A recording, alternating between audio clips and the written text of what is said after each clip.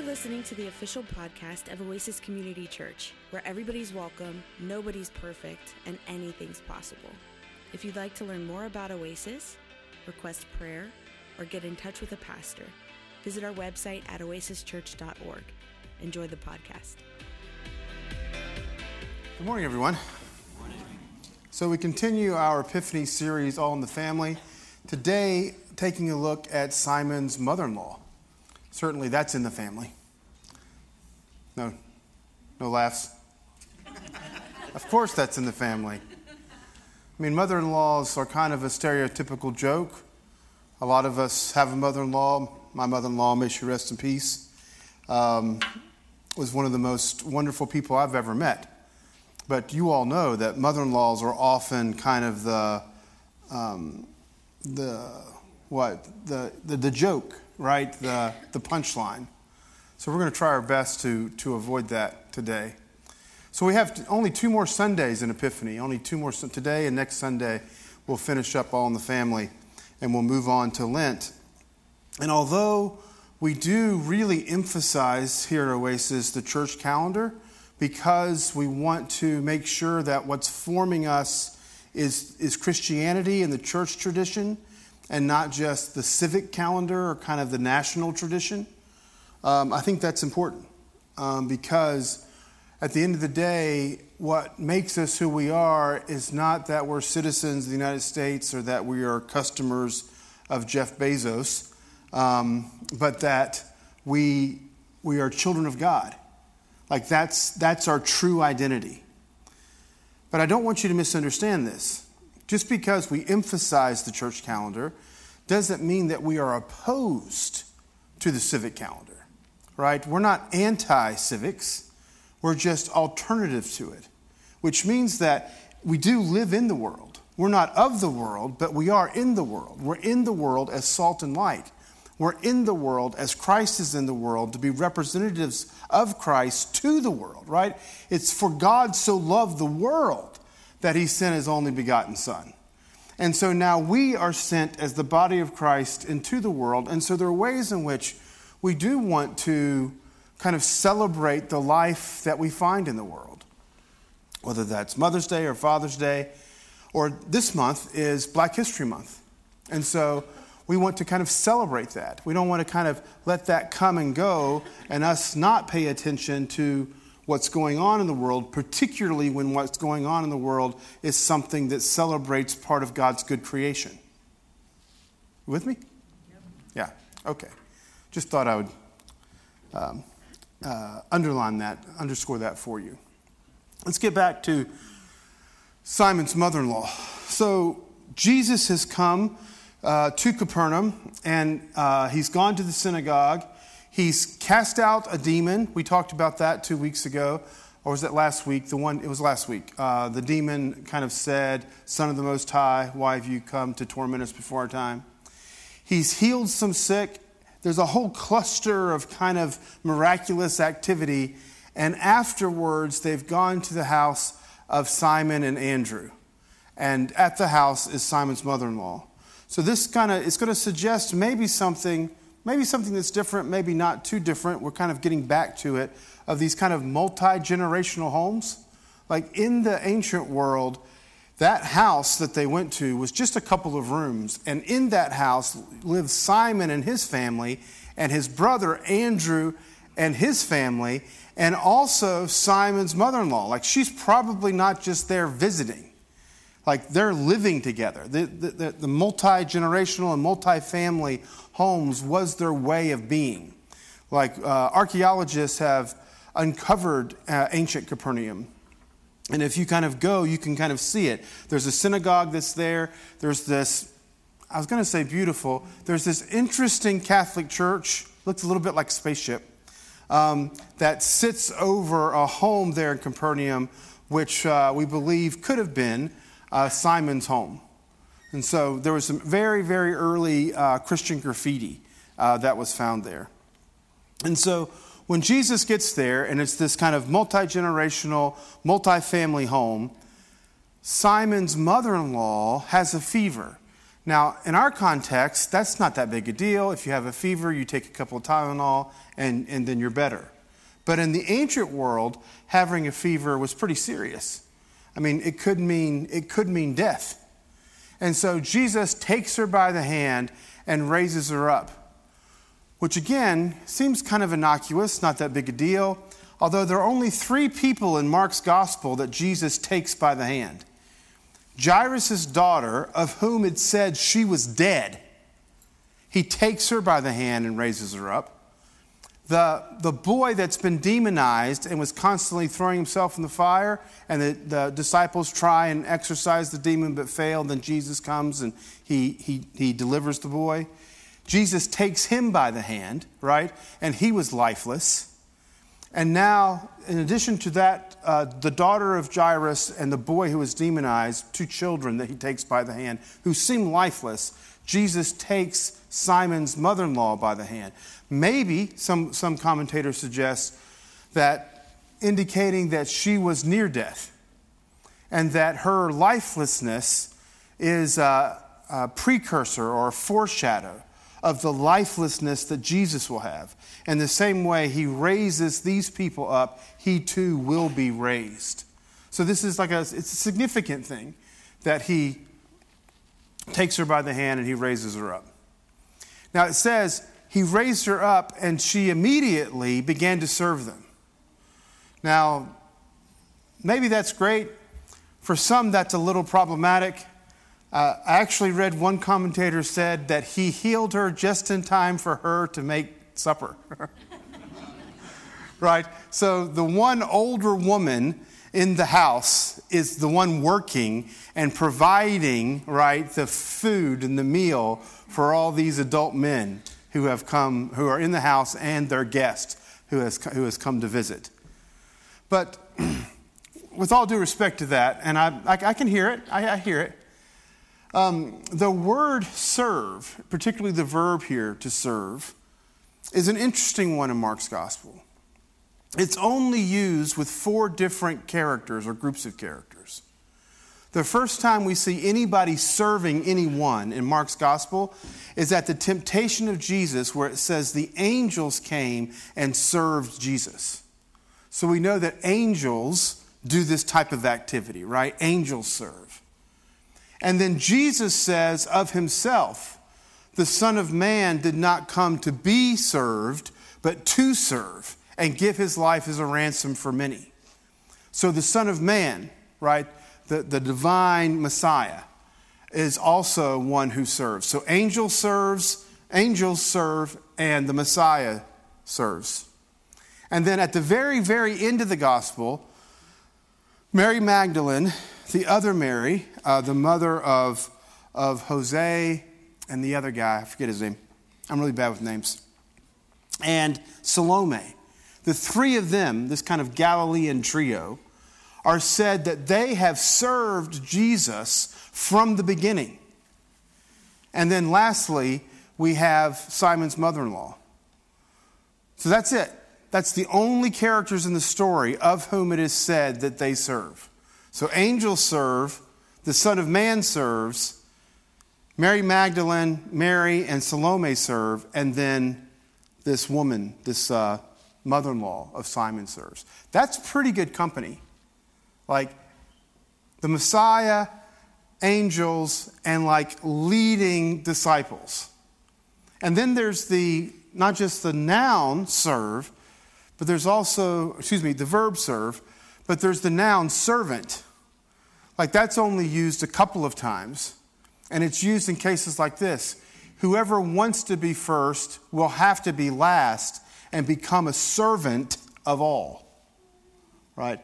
And Jesus, again, refers to himself as a servant. So both as a noun and as a verb, this is a pretty technical term in Mark's gospel, and it's always used for those who are at the closest part of kind of realizing or embodying the kingdom.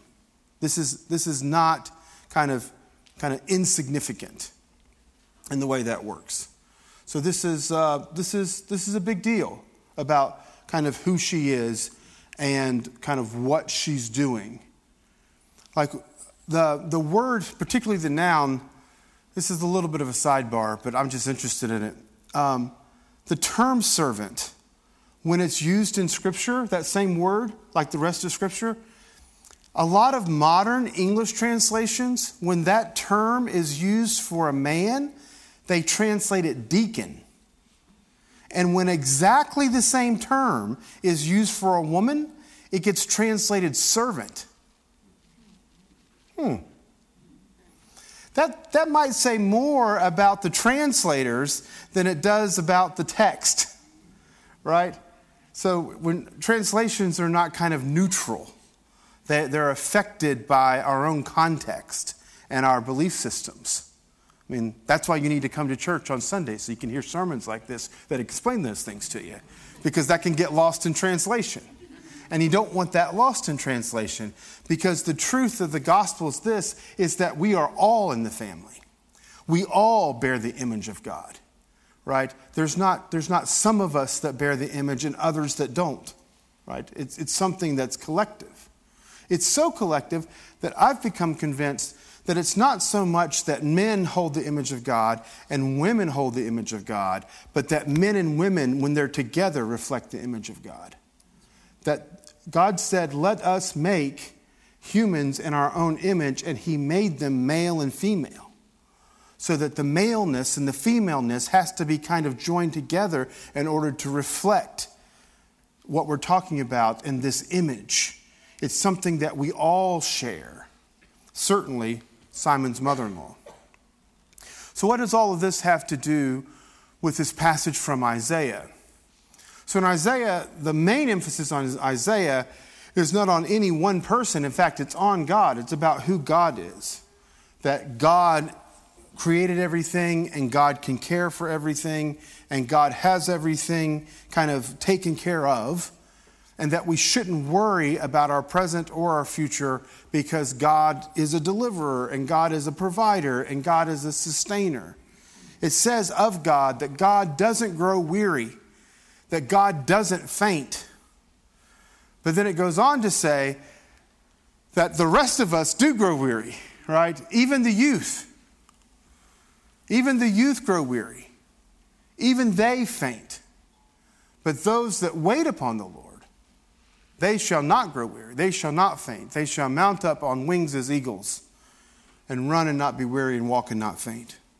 So I want to play with that text just a bit, and indulge me, because I'm not saying this is exactly what Isaiah meant, but when I read that text with the Isaiah text with this Markan text, at least in English, all of a sudden those words start to, collide with each other a bit. Because I think in Isaiah, those who wait upon the Lord means those who wait upon the Lord.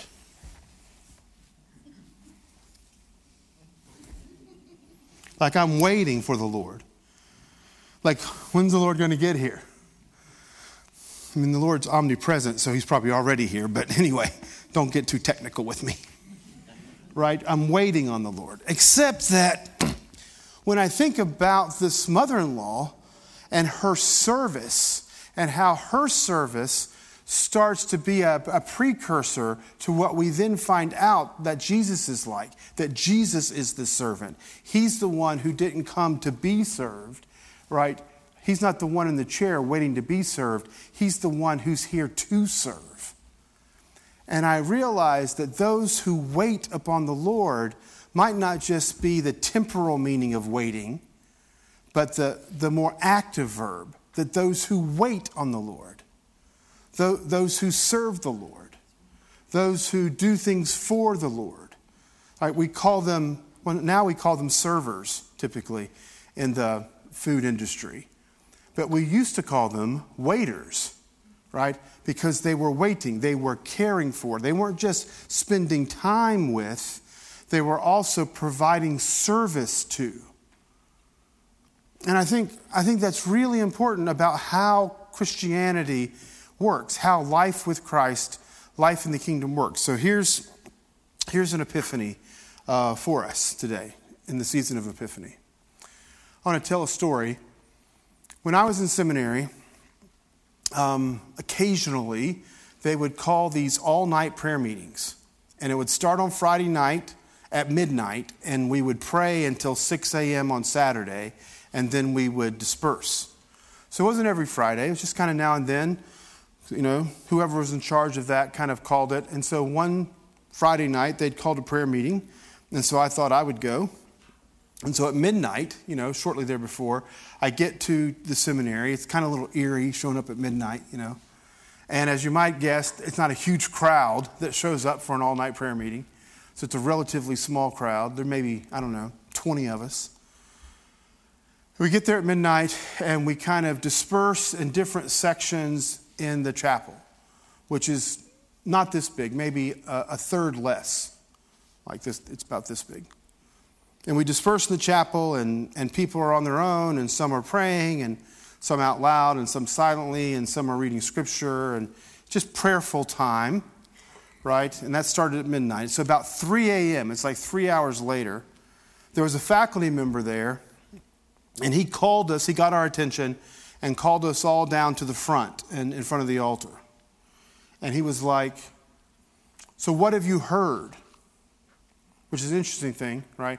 Because I had mostly grown up thinking of prayer as me talking to God, not necessarily talking with God. I was never really listening. I was always talking. Particularly, I was giving either petitions, I wanted God to do something, or some kind of thanksgiving or praise.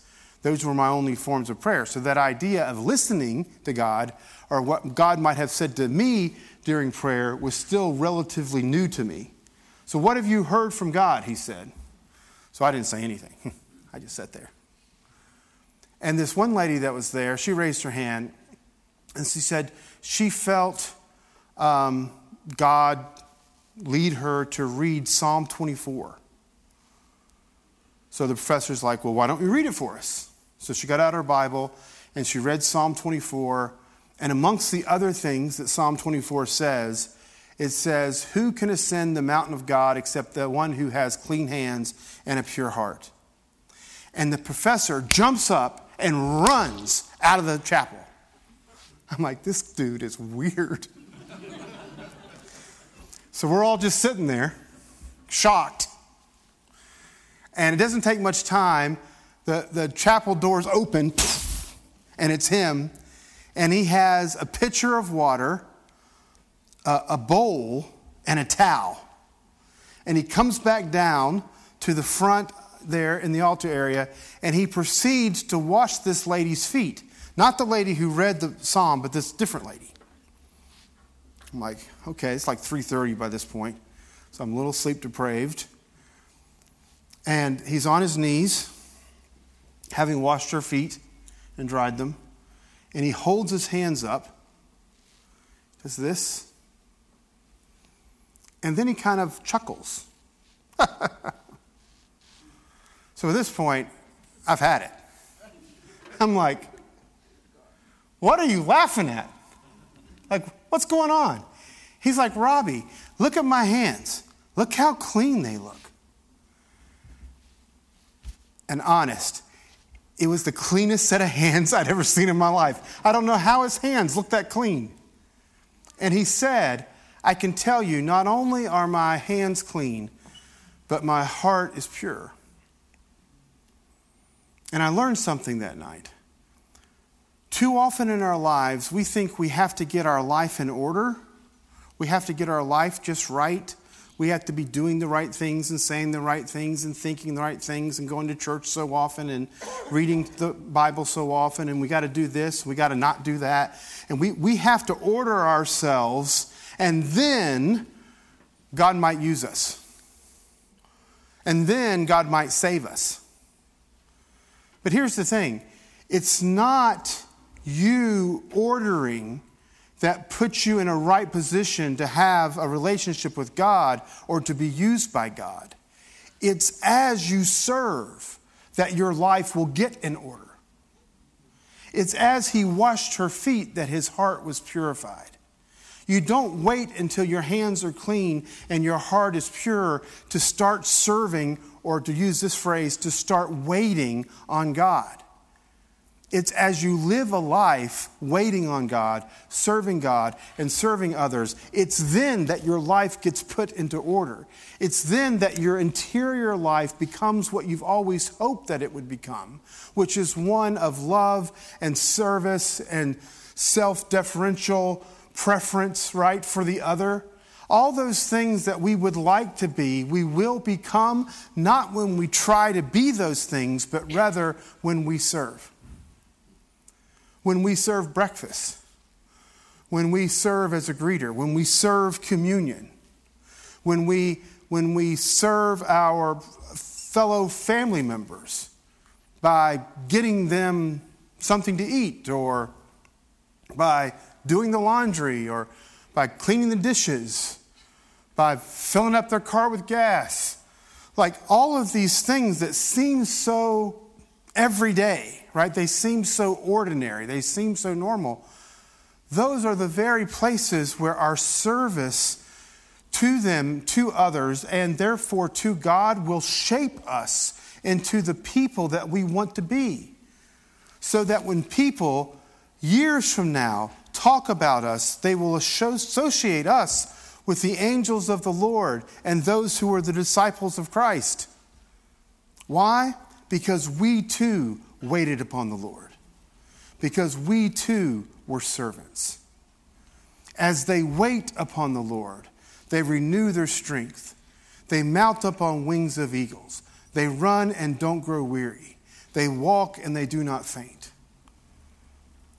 Mother-in-laws, in this case, are great examples of how to be. So may we all aspire to be like Simon's mother-in-law. We hope you were blessed by today's podcast. If you liked what you heard and want to support us, you can do so by subscribing wherever you listen to your podcasts. You can leave us a review on iTunes, and if you want to contribute to Oasis financially, you can go to oasischurch.org. May the Lord bless you and keep you, and may God's face shine upon you and give you peace. Amen.